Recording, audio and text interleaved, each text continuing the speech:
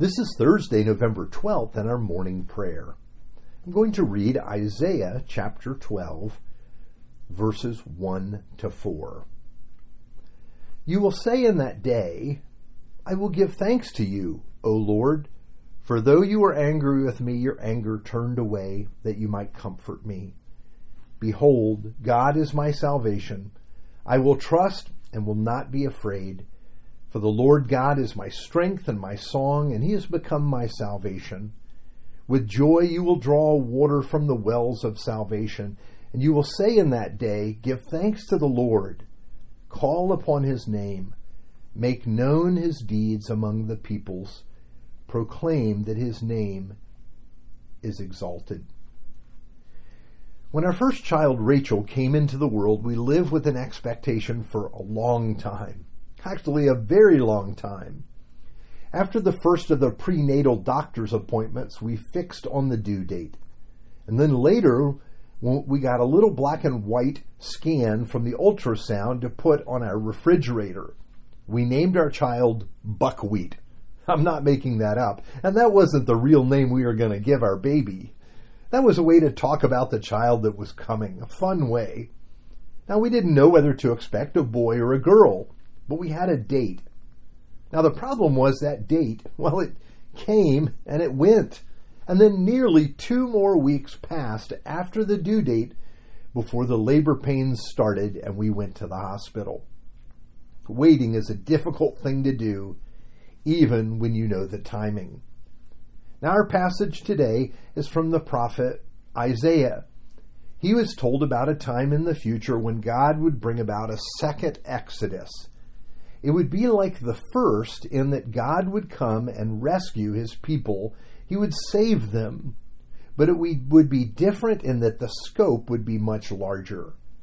It wouldn't simply be bringing his own people from bondage to safety. It would mean a changing of the old order of the world and bringing about the Messianic kingdom.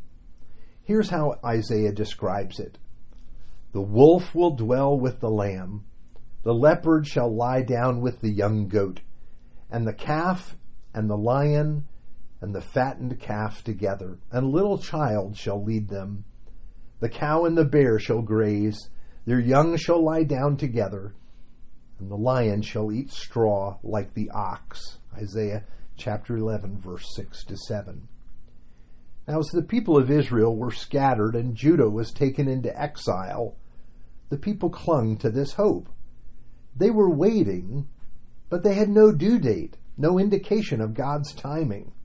How difficult is that? I think many of us feel like we're waiting even now. We're waiting for COVID to end. We're waiting for the kingdom of God to come in all its fullness. We're waiting to dwell in the house of the Lord forever. And that's why passages like our text for today are so important to the people of God. They were a reminder that though the waiting seems long, you can know that the day is coming. God will redeem his people.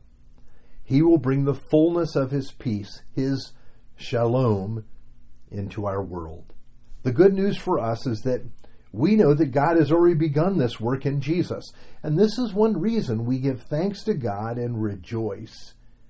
And that's our call this season, to remember God's promises and to rest in him. Let's pray. Lord God, our Heavenly Father, the political season has been filled with such rancor and division, and you've told us that a day is coming when true peace will fill our world. We thank you that even though we don't know what day that is, we know that it's coming because we know that you're faithful and good. Enable us to rest in your promises, for we pray in the name of Jesus. Amen.